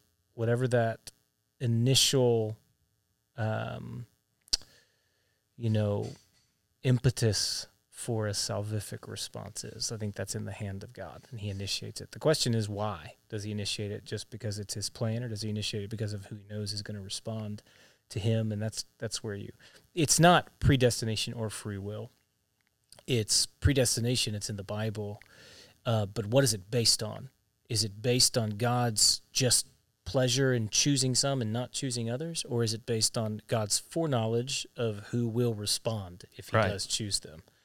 And so I guess in that would be, maybe some would say free will is present in the latter, but then missing in the former. But guys much smarter than us have been trying to figure this out for a really, really long time. And, yeah. So, what hill do you die on for a church? So essentially, That's a great question. And that was one of the Grace podcasts they were talking about it, and he was just talking about different things that, and I gotta decide it every day as a quote unquote influencer, because I'm waiting for it. And maybe it doesn't come. Maybe there doesn't come a moment where I stand up and they put me on this platform and it's like, all right, tell us what you think, and I say this, and this, and it gets me canceled or whatever. Like, I know the hills that I just try to go with my gut every day. Yeah, when you read when Paul writes to different churches that are living in incredibly, pagan cities, he always uses this idea of wisdom, or it's like, shrewd as a serpent and innocent as a dove. It's like, and it's not to, you don't need to dumb down what you believe. You don't need to, water down is the phrase I was looking for, not dumb down, but if you don't want to water down what you believe. But I think that there is a wisdom in there is a wisdom in knowing time and place for certain conversations, like if somebody wants to, come up off of the street and be like, hey, what do you believe about, the Bible's view of sex or marriage or gender or something like that? And it's like, I in no relationship do you begin the relationship with the most difficult, complicated things to try to wrap your mind around. So why are we forced to start our relationship? In no other relationship do you start the relationship by having a conversation on who you think people can and can't sleep with. And it's like, I understand that there are, and I hold to orthodox, historic Christian beliefs about all of those things. I'm a Bible guy. I believe in every word of the Bible is true. I believe in the literal resurrection of Jesus. I believe in the literal return of Jesus coming. So I'm a Bible guy. I'm going to give Bible answers for all of those things. And yet, at the same time, it's like I if possible, I want to create. I know that there's a way to answer the question that shuts down the relationship, and I don't want to do that yet. Right. And so I'm not going to lie, and I'm not going to dodge, but I do want to try to be wise. And I think I would say the same thing to an influencer, to a business owner. It's like, be wise. You don't want to intentionally shut down conversations if you don't have to, or shut down opportunities if you don't have to. Obviously, if you have to choose between being, loved by the world, and being unfaithful to Jesus, or being faithful to Jesus and rejected by the world, then you go with Jesus every single time. Right. Every single time. But I do think that there's room and there's space to. Yeah, because, and I think evidence of what you just said, it's like, I've got friends that I disagree with. Mm-hmm. Like, I've got friends that and you and I have mutual friends that you and I disagree with. Mm-hmm. Had we started those friendships with the hardest question possible, Right, we probably wouldn't have ended up being friends. But now all of a sudden, the fact that we're friends and we've nurtured a relationship with those people, we can disagree but still continue a relationship. because you've built something that can handle the disagreement. Right. And you know their story, you know where they're from. Maybe you've lost people together, and there are these kind of basic experiences that we all share as humans. And part of what relationships are is uniting around those basic experiences. And I think yes, to your point, it's like, because there was something there before the disagreement. I think maybe one of the hardest things about the last 18 years is losing relationships over disagreements and thinking, oh, I thought what we had could withstand that. Like, I thought we had built enough together to kind of fall on different sides of this and yet still kind of move together arm in arm. And that's it's a really difficult thing, whether it's, people in church or friendships or family or whatever. And so I think that where I find myself right now is like, whatever it takes to kind of get back to trying to cultivate those kinds of things, it's worth it, Well, and it's like they died on a smaller hill than what you were willing to die on. And I think that's part of what there's a question about, what does it mean to die on a hill? Does it mean, I don't know that I would ever be the one pushing someone else out, unless it was, I don't know. The hills that I die at on some are point, just like right. I get what you're saying. I don't want to take the analogy too far, because even if they say like, well, I don't believe that Jesus is coming back, or that Jesus was, well, like, you still need to be a friend with that person, sure, and you still need to love that person. But if they say, if you keep believing this, I'll never talk to you again, right? That, yeah, and they're the one drawing the line, and it's like, the things, which is a rare occasion. Sure, that doesn't happen just all the time, right? But the answer is there are certainly hills to die on. Right. There's that if you aren't convicted about anything, then, or if you're quiet about your convictions, look, if you don't believe something that costs you something, you don't believe anything worth believing. And so if it doesn't come to a point where, and maybe I'm not contradicting myself, I think I'm offering the other side of it. It's like, there's Yes. I think that there is a need for Christians in this moment to be incredibly empathetic, to be incredibly humble, to not think we have all questions answered and that we're God's gift to the world. There's a need for that. And then there's also a need to not lose faith or lose confidence that what we know to be true is true, and to stand on that even if if you have to continue to pay a price for it. Somewhere in between those two things is a really good answer. I think. Well, that kind of answers my question of like how a guy should move forward in 2021. Like, what's the hope? Because it's like even both sides are like all different sides. I don't want to say there's just two of them, but it's just There's like, a proverb that says, I think it's Proverbs 15:16. It's probably not because I'm bad with the numbers, and they weren't originally there, by the way. So the numbers in the books and the numbers in scriptures the and stuff. I know the book titles, but Proverbs, I think it's 15:16. It says, "He who states his case first seems right until another comes and examines him."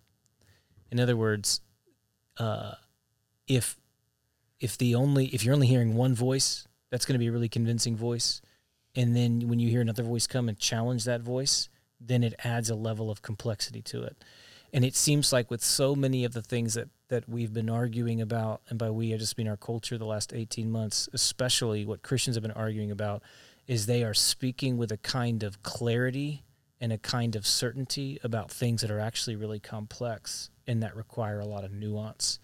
And so I think the way forward is to be really loud where the Bible is really clear and where God is really clear, and to be really humble and curious where it's not, and to not be so certain in areas where there's actually a tremendous amount of uncertainty. And then it sounds super trite or cliche, I guess, but just to keep the main thing the main thing. You know, it's like I have wondered often about my own life and about the lives of those around me. How much better would we be if we had spent as much time in our Bibles as we do in the comments section on some social media post?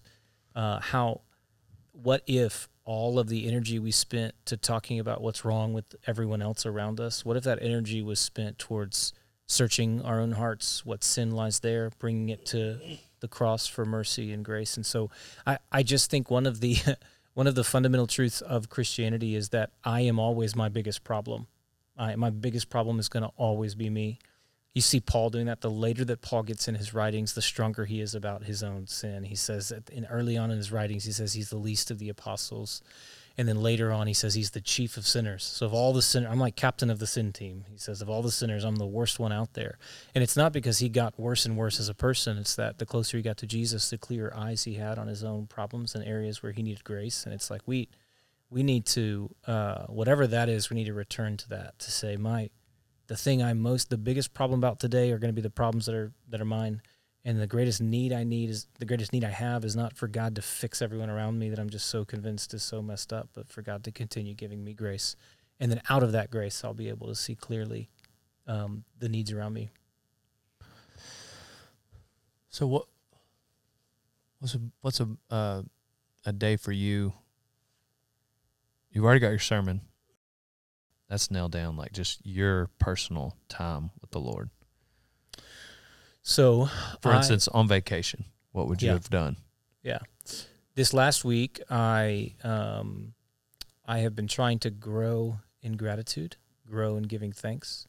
We've been at our church. We've been going through the Psalms, and one of the things I noticed in the Psalms is that there are lots of different Psalms about a lot of different things. There are Psalms about depression, and Psalms about sin, and Psalms about salvation. But in almost every single psalm, there is a refrain of gratitude, of thanksgiving. Even in psalms that are difficult, even in psalms that are like, God, where are you? There's usually at least a tone of, God, thank you. And in studying that, I have just realized how gratitude is something I think I acknowledge is important, but it's actually absent from my day-to-day life. And so I've been trying to grow in gratitude. And I spend a lot of time on vacation just talking with God about things that I'm grateful for, things that he's done, trying to remember my life back through a lens of gratitude. You didn't have to do this, God, but you did. And you've done it over and over again. So that's usually reading a psalm and writing a prayer and then reading some other things. Yeah, you gave me a pretty good one, a good way to like study. So it was like, I'm trying to remember exactly. It's like read a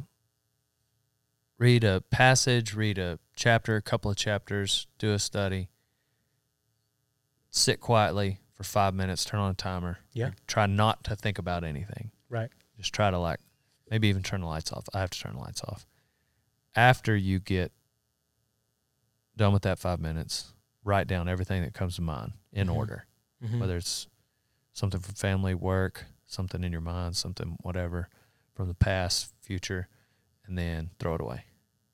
Remember that? Did you remember telling me that? And then, anyways, I did that over and over it's a pretty, I don't know, I felt like it was a healthy little exercise. Yeah, I think, or you read something, set a timer, and then in that time, you kind of write down everything that comes to mind. And what you're trying to do is you're trying to just be mindful of the things that are kind of top of mind. It's, I've got a mentor who talks about it like if you ever pour like a really frothy beer into a mug and you've got like the first inch of it is just foam, if it's like a IPA or like a lager or something like that. And nobody pours the beer for the foam. You pour the beer for the drink, but you got to get through the foam at some point to get down to the drink. And so you either slush it away or you drink through it. And for maybe our listeners who aren't quite there, maybe a root beer, a frothy root beer. Anyway, the point is that when you are when you're spending time with God, you have to get through the foam. And part of that timer is trying to get through the things that are top of mind. Because a lot of times what we'll do is we'll stop and like, okay, I'm going to pray. And then you think about all the things you have to do or you could be doing instead of praying. And you only get to the foam and then you rush out before you actually get to the depth of time with God. And so what you're trying to do is you're trying to clear the foam so that you can actually sit and spend time with God. My best to-do lists that I have in my phone come from like times where I'm either trying to do a Bible study or I'm literally in church. Like, dude, I'll think of like 83 different things that I need to get done that day or week, and I'll just put them I try to put them in, that way I just can stop thinking about them. Yeah. But it's like, anyway, there's so many different questions I have. This is one that you and I have talked about before. It was something my old man talked about that I don't have, but he said that the devil can't hear your thoughts. God can, and you can, but the devil can't, is not like in your mind. Can you talk to that? Speak of that. Yeah, I mean, so Satan is not omnipresent. He doesn't have the same attributes of God. So now there is something about, though, that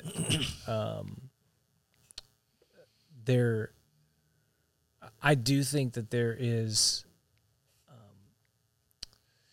like, the Bible will also talk about Satan as a lion who roars around, right? And he's seeking to devour. First Peter? Yeah, to steal, kill, and destroy. And so I don't think he can hear your thoughts, but there is an enemy, and there is a kind of a dark. He might know what you're going to think before you think it. Or I think because he's so smart about you. I think what you can do is C.S. Lewis, who wrote Screwtape Letters, which is great, and it talks about go check it out. But he says there's two errors that we make with spiritual things, with angels and demons, or specifically with the demonic. That one error is you say that there's a demon under every rock, right? Meaning like the devil made me do it, right? It's all kind of, you give them almost maybe more power than what they have. The other side is that they don't exist at all, and that's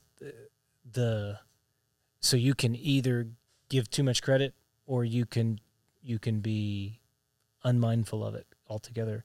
And so I think the thing that I don't know, the Bible's actually really quiet about the specifics of how all that works. The thing to remember is that God has an enemy, and whatever it looks like and however much power it has, it wants to ruin you, wants to ruin your life, wants to ruin your confidence in God and in salvation, wants to ruin your marriage, wants to ruin your children. And so if you think about those things that it wants to do, it wants to steal and kill and devour. So I think that there is a righteous response that says, I don't necessarily know what influence this is, but I want to be able to name what's of God and what's not of God so that I can pursue the things of the Lord. Does that make sense? And so if I'm thinking a thought that sounds like something that would dishonor God, or if I'm thinking a thought that would maybe call into question like God's love for me or something like that, I don't necessarily have to know I don't necessarily have to say, oh, that must be a demon or whatever, but I can at least say that's the kind of thing that they want. You know, that's the kind of thing that would lead me further from God. And so I want to, yeah. I have one or two more. Y'all have any questions? I'm just taking it all in. Yeah. It's really cool just to hear. How do I deal with being depressed?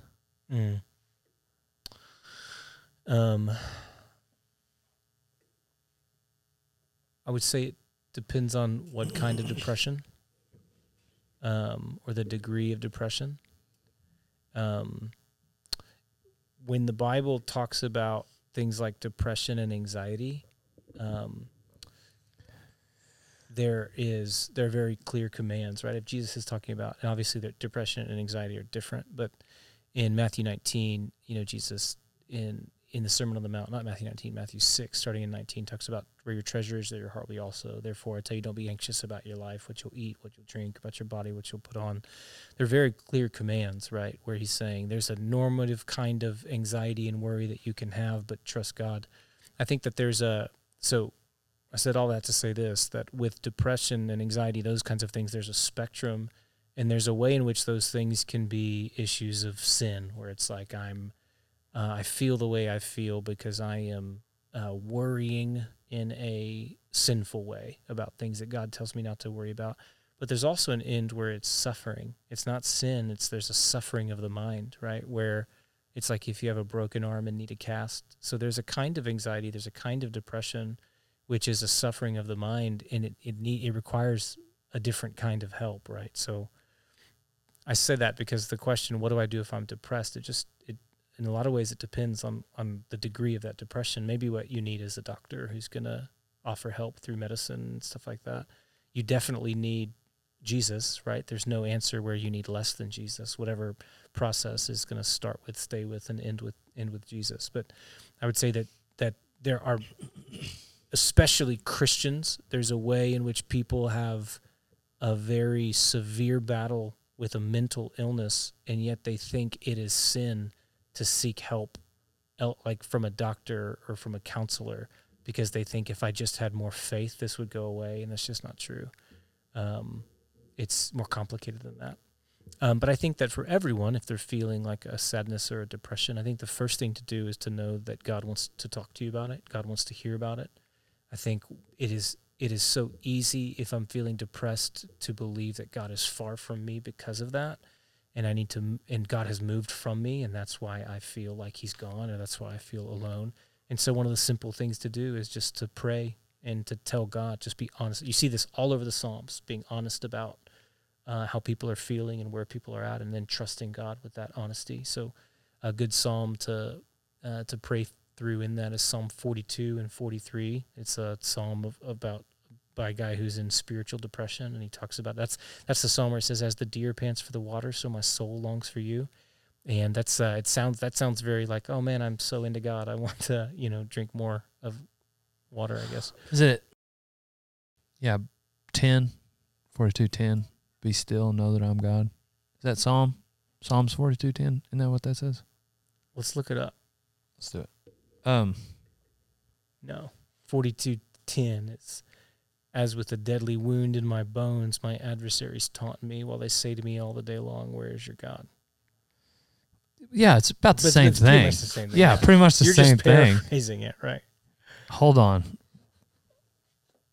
I know it's 42:10. Hold on. Be still and know that I am God. Psalm 46:10. 46:10. Oh, yeah, So dang. close. Four number. That's my bad. Bet something on it. Yeah, I'm not gonna bet I'm not gonna bet you on that. I had another. That's question. a really important question. The one that whoever asked that. Right. Yes, it is. And I thought there may have been someone else. Yeah. No, that is an important question. That's why I wanted to ask it. Bible says to work out your salvation with fear and trembling. So, when it says to work it out, I guess in my mind, faith to me, I mean, you would think it's either something you have or you don't have. Yeah. So it's something you need to work on. Mm-hmm. Like, just talk a little bit about working on faith. Yeah. It's like this. Imagine that you show up to A&M and you're a freshman and you go to your very first class and the president of the university is there and he hands you a diploma and it says Dale Brisby, Bachelor of Arts in Ranch Management or whatever you got. And you haven't taken a class, you haven't taken a test, you didn't even pay tuition yet, let's say that. And he says, I'm going to cover the cost of your education. Here's your bachelor's degree. And now what I want you to do is I want you to take your classes, study for your tests, and write the papers, and do the projects and all that. But at that point, you're doing it as a graduate. You're doing it not for something, but from something.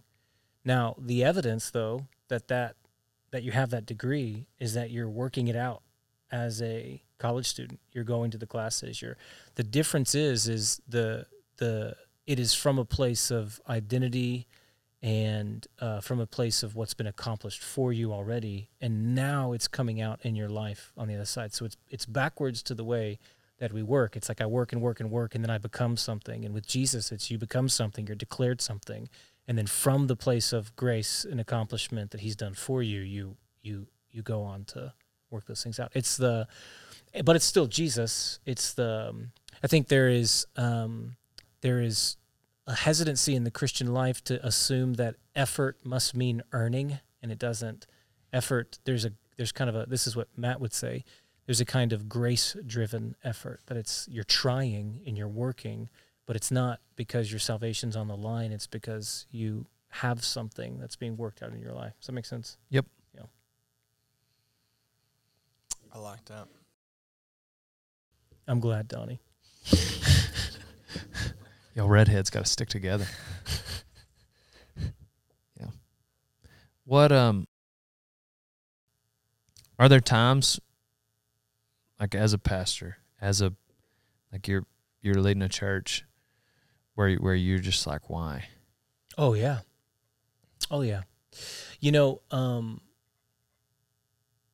There is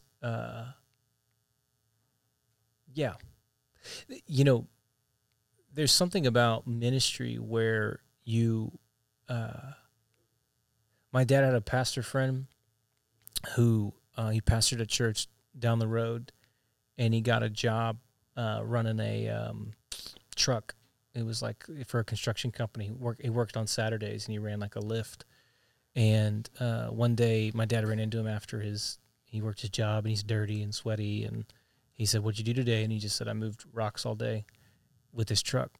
And my dad asked him, "Why do you do that?" And he said, "Because at the end of the day, I can look and I can say there was a pile of rocks there, and I moved that pile of rocks over there."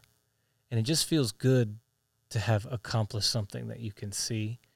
And this is not just true for ministry, but so much of life is you are investing into a work that you just don't get to see the immediate results of or see the immediate fruit of. And in that kind of waiting, it's really easy to forget that this is actually about Jesus and not about me. It's really easy to feel like none of it matters, that it's putting in all this work and there's really no fruit from it. And so every single Christian needs to believe this. I think it's especially true for pastors and ministers, that the goal is actually not outcomes. The goal is obedience, that God has not trusted me with the outcomes or determining the outcomes. He's just asked me to obey. And so the win is obedience. The job well done is that I was faithful. And in seasons of difficulty, that's the first thing that you forget, you know. But more than the why am I doing this? Truly is the God, why do you let me do this? Like, it's just a joy to be about God's work. It's a joy to be God's servant. So I think there's a lot of people like searching for hope. There's a lot of people out there that just like things going on in their life, and it's a big internet, and it's not policed. And when it is policed, it's not policed very well. And nobody's really policing this, but like whether it's the internet or just you're going into a church, like how do you decipher? Give it like you're talking to someone who is interested, who maybe they're a new believer or they're just curious about Christianity. How do you decipher like who is preaching a good word and who is not? If you are only hearing things that make you feel good, I would be really cautious. If you hear a word and you're always the hero of the story, I'd be really cautious. If you're hearing a word and it sounds very similar to something you could hear from someone who doesn't believe what Christians believe, I'd be really cautious. Look, right now the popular thing is this is a broad term, but a lot of prosperity preaching where it's like, you know, you're going to seize your destiny and you're going to be the you know, it's like right now you're breaking, but all breaking leads to a breakthrough. Right now you're in a valley, but every valley comes before the mountain. And it's like, that's just a baptized version of like the really popular message that's around us. And the message of Jesus is deny yourself, take up your cross and follow me. And there's a reality to the world where not every breaking leads to a breakthrough. Some things are broken and just stay broken until Jesus comes back. Absolutely. Not every valley leads to a mountain.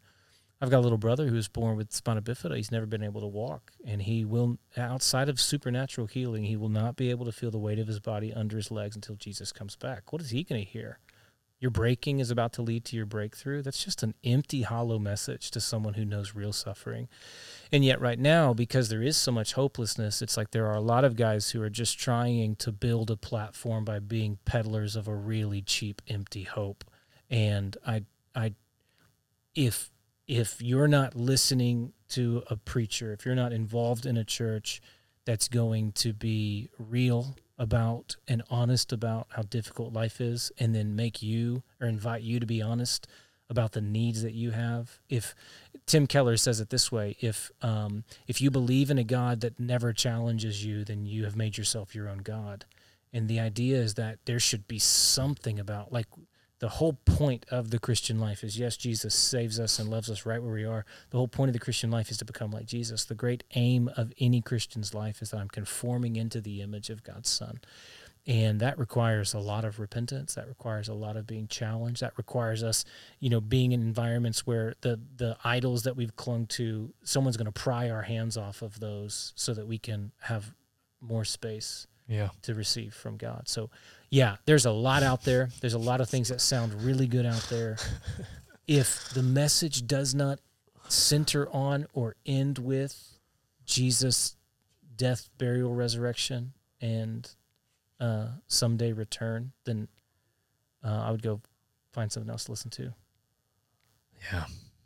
Man, it's like sometimes I just don't know if, like, God, I hope this is you telling me that this person is a wolf in sheep's clothing.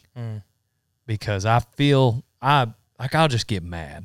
And I don't know if it's me just being, like cynical, or like just sometimes I don't think it is. Sometimes I know, like, hey, this person is not, like, this sounds good, but it's just, anyway, whatever. Well, and I think too, it's like, I just experienced a couple things like online just recently. Just saw a few things that stirred me up. I didn't go comment, I didn't go whatever, but like yesterday. Sure. And so I was just, that's why it's fresh. Well, what I'd be careful of is, it's like, as somebody who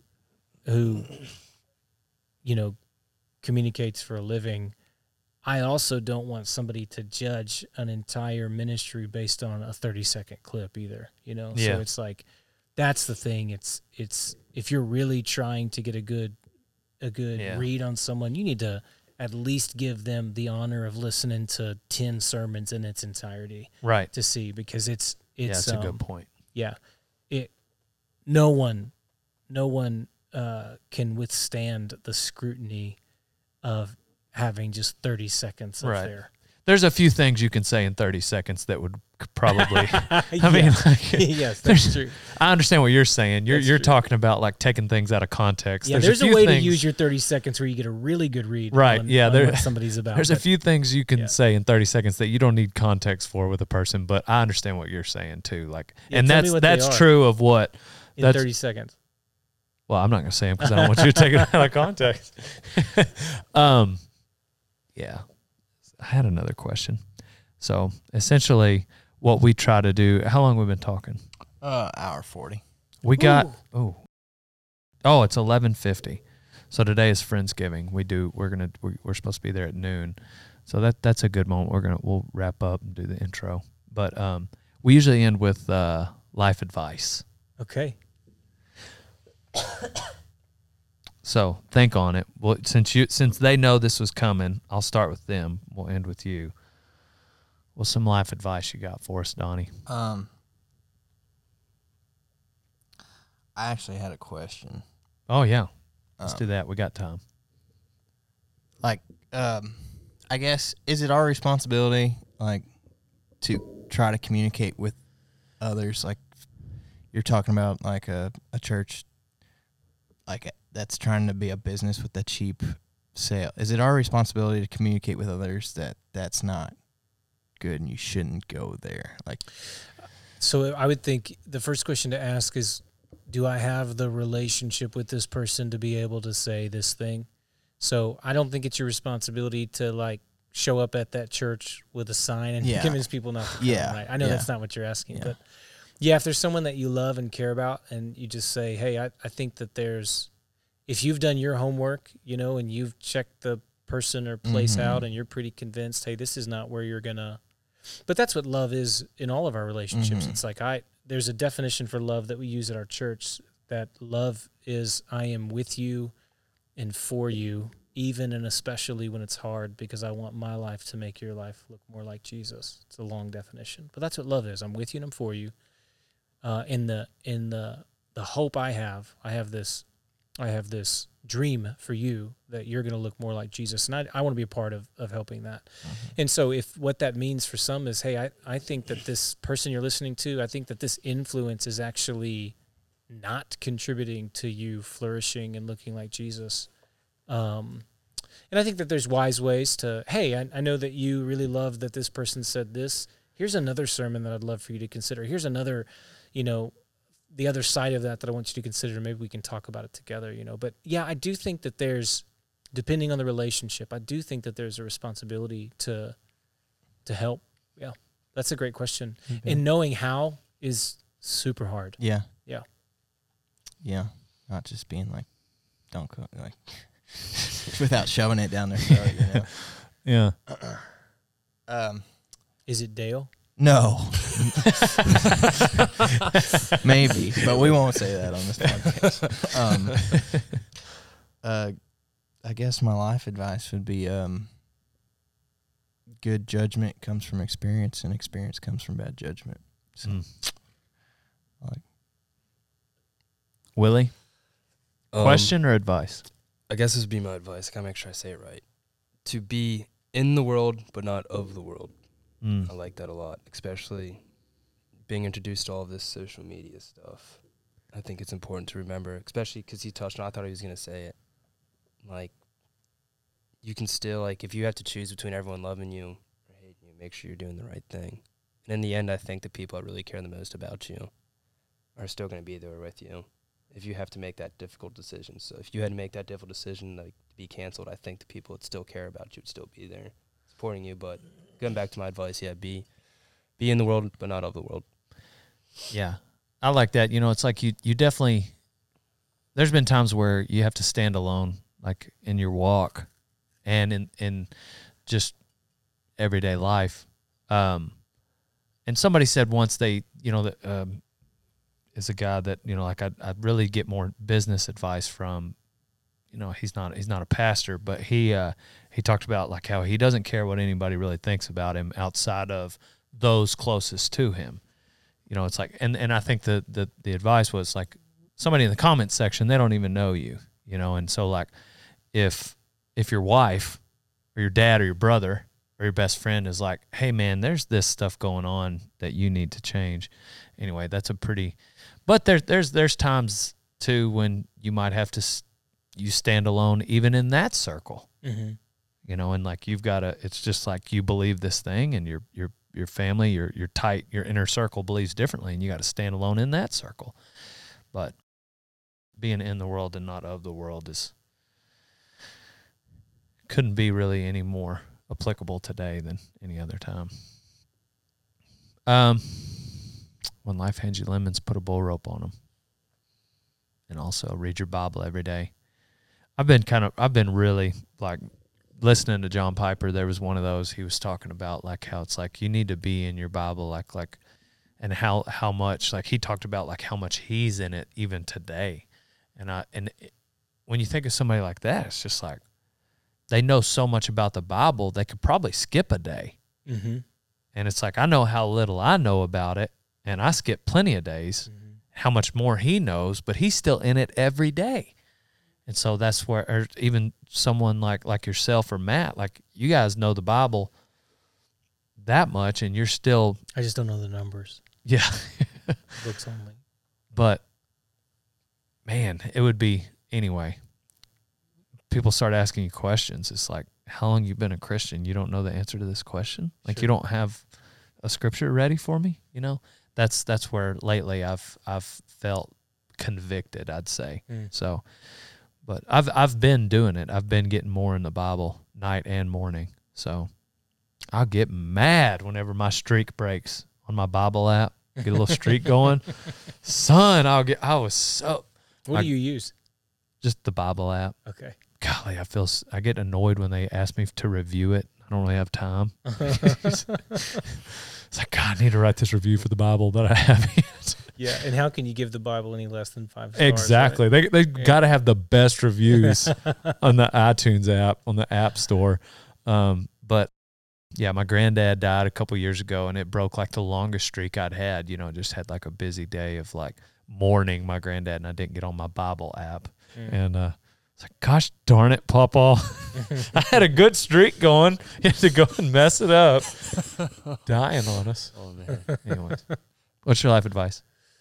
This has been something I've thought about a lot, so it's probably just the life advice of the moment, but there is more to be grateful for than there is to worry about. Been trying to be mindful of that lately. Also, if you're not watching and rooting for the Dallas Mavericks, then you're missing out. It's their year. I'm gonna go to. I think I'm gonna go to a Mavericks game. Really? When? It's in January. Okay. I'm gonna probably be wearing a different jersey though. Who's your team? It'll be the Orlando Magic. Boston Celtics. Jonathan Isaac, he plays for him. Okay. Anyway, he's a pretty strong Christian, pretty outspoken on social media, has a couple nonprofits. Anyways, are y'all buds? We're Instagram buds. Okay. And he invited me to a game. Nice. It made my month. Uh-huh. Like I was like over the moon about it. Every now and then when he watches my story, like, dude, I'm like, I'm so pumped. Well, it's I'll like go with you. But and I'll wear a Mavs jersey. I probably won't wear a jersey. Okay. I'll probably just wear. I'm gonna be secretly rooting for my boy Jonathan. Okay. So, anyway, but I'm a big Luka fan. He's great. He's the man. Like that's as a baller. I love me some basketball too much. Have you been watching him for real?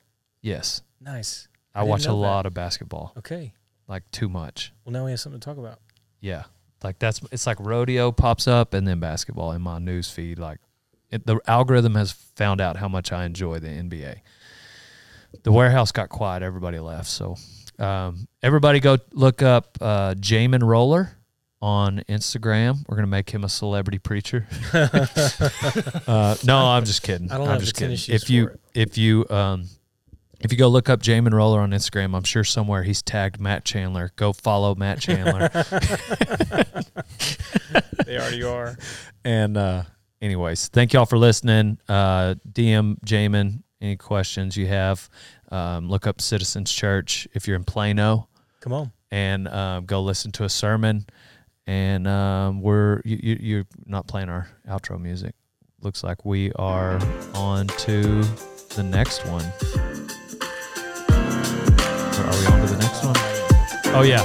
And we're on to the next one. Text podcast to 940-353-0890 if you want to hear when the podcast drops.